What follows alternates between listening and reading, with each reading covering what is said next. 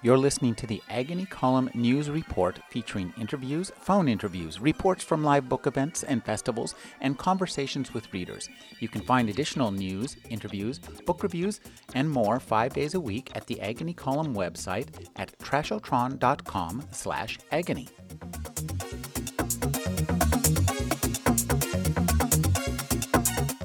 I'm speaking with James Hughes.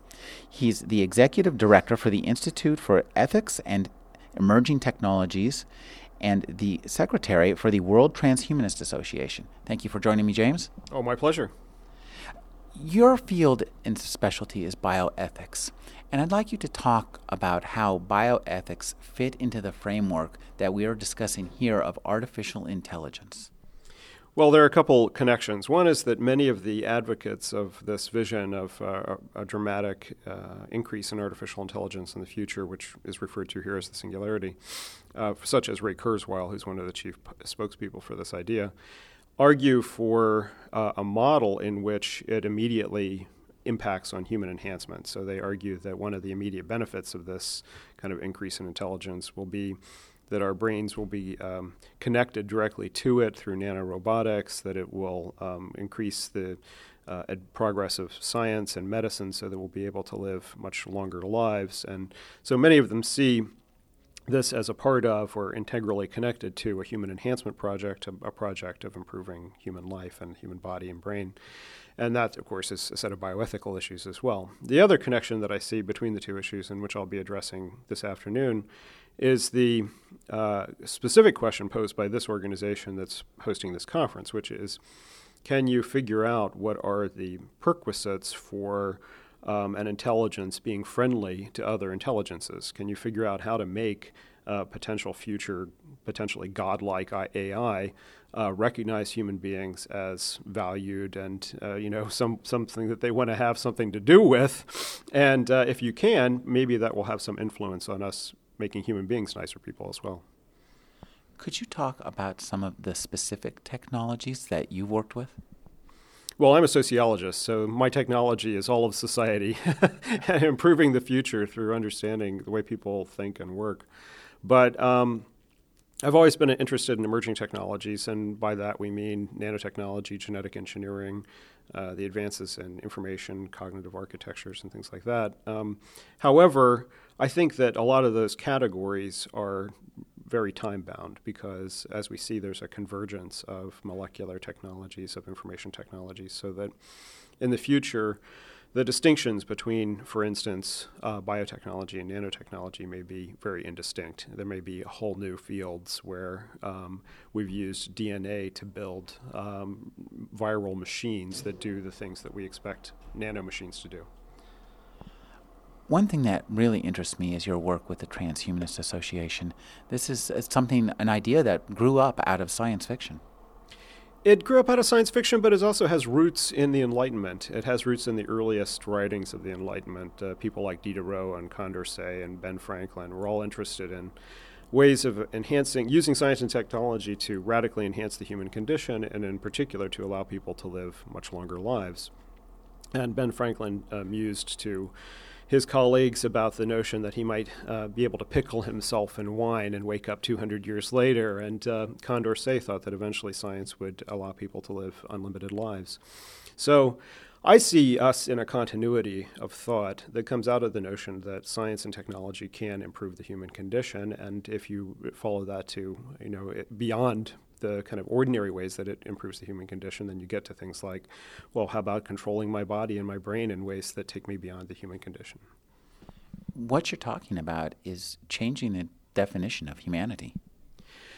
I think there is a sense in that, and that's, of course, why we call ourselves the Transhumanist Association, because there is a debate about whether you should reify a notion of what it means to be human and say thus far and no farther, as if we didn't evolve. Just yesterday, there was a study released in the BBC, or reported in the BBC, which said that comparing our brain pans to the brain pans of Britons 600 years ago, there had been a 20% increase in the size of our crania.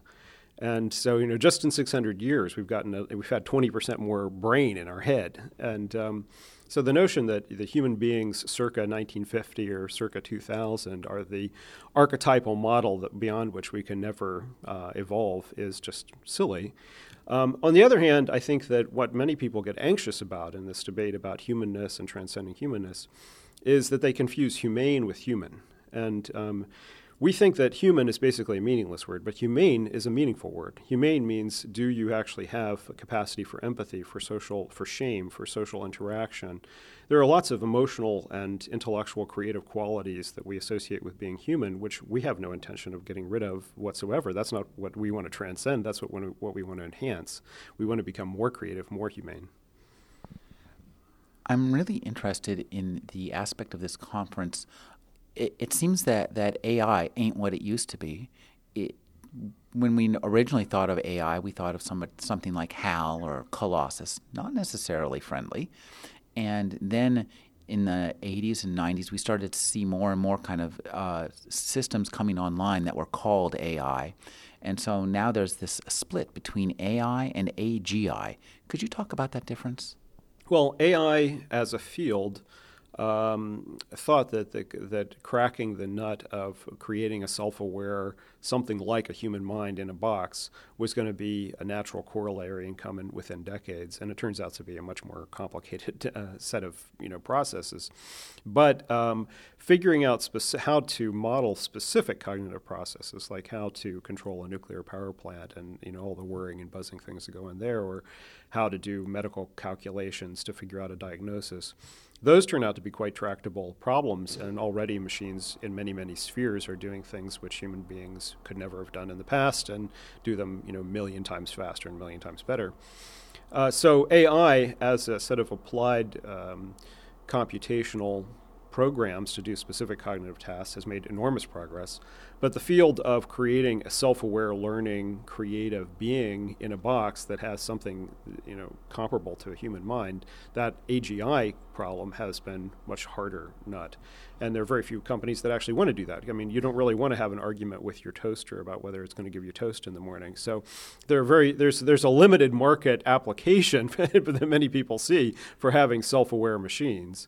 But there are some. What are some of those applications? Well, for instance, we have an increasing demand for autonomous machines in the field, for machines that can make some kinds of decisions. And the more autonomy you give them, the more like a human mind they become. So, for instance, we're deploying robots in the field in Iraq. And one of the questions that's come up is, do you want to empower a robot to go around killing humans willy-nilly? We already have an enormous problem with our soldiers doing that. So do you want to empower robots to even make that even worse by killing humans in the field? So no, they say, okay, we want the robot to radio back and ask for permission before it kills a human. Okay, well, that's plausible. But then what if you give it the command, okay, you can destroy materiel in the field, but you can't destroy humans? Well, the materiel is sometimes held in the hands of the humans, or the humans are standing right next to it, right?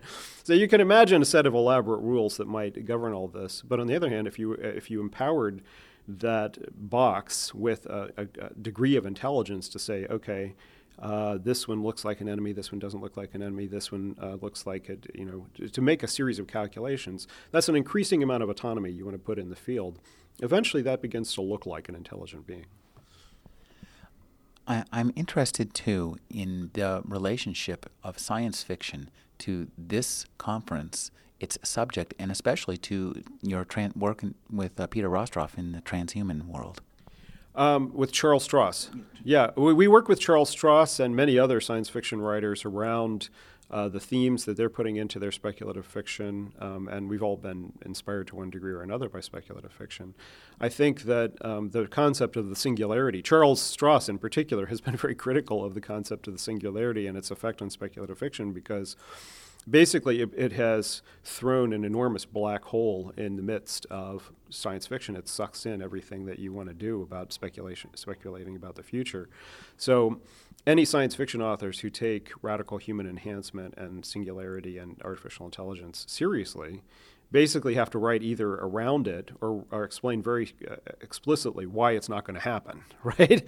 Because otherwise you end up with such radically different futures, futures that we really can't even imagine yet, but such radically different possibilities of the future that it doesn't make for very good fiction.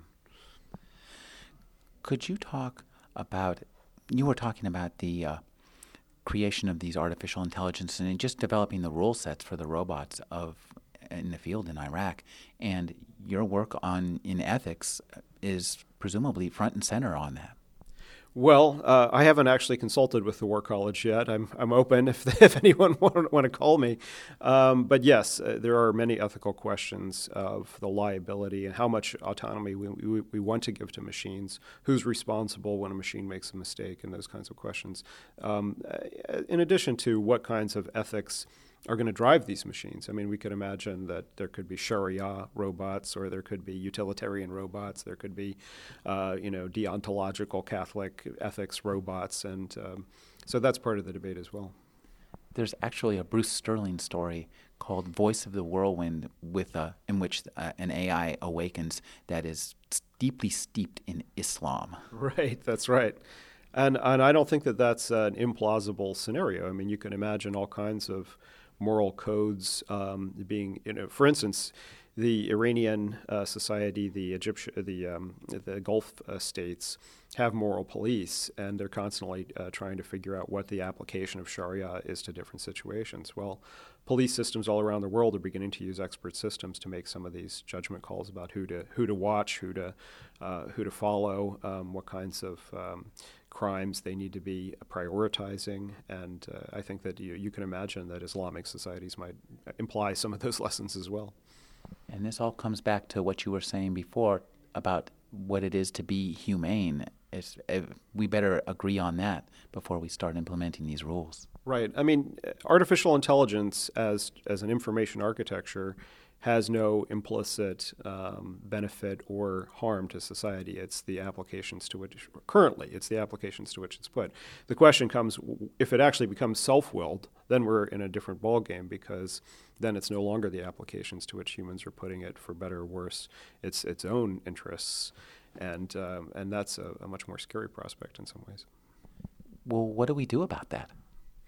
Well, some people think that we can design it in such a way that it is free of many of the Darwinian selfishness that causes so many problems for human interaction. I don't think that that's plausible, because I think self-interest is so deeply connected to self-awareness in the first place. I mean, one of the first things that a self-aware being does is say, how can I perpetuate my existence? I need that breast milk, or I need that shelter. And so it's hard to imagine how you could have a self-aware being that really fully emulated the intelligence of a human being without it having some sense of self-interest. We've been speaking with James Hughes. He's the Executive Director of the Institute for Ethics in Emerging Technologies. Thank you for joining me, James. My pleasure.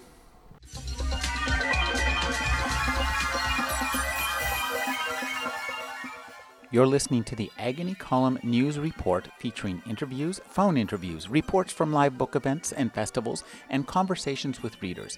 You can find additional news, interviews, book reviews, and more 5 days a week at the Agony Column website at trashotron.com/agony.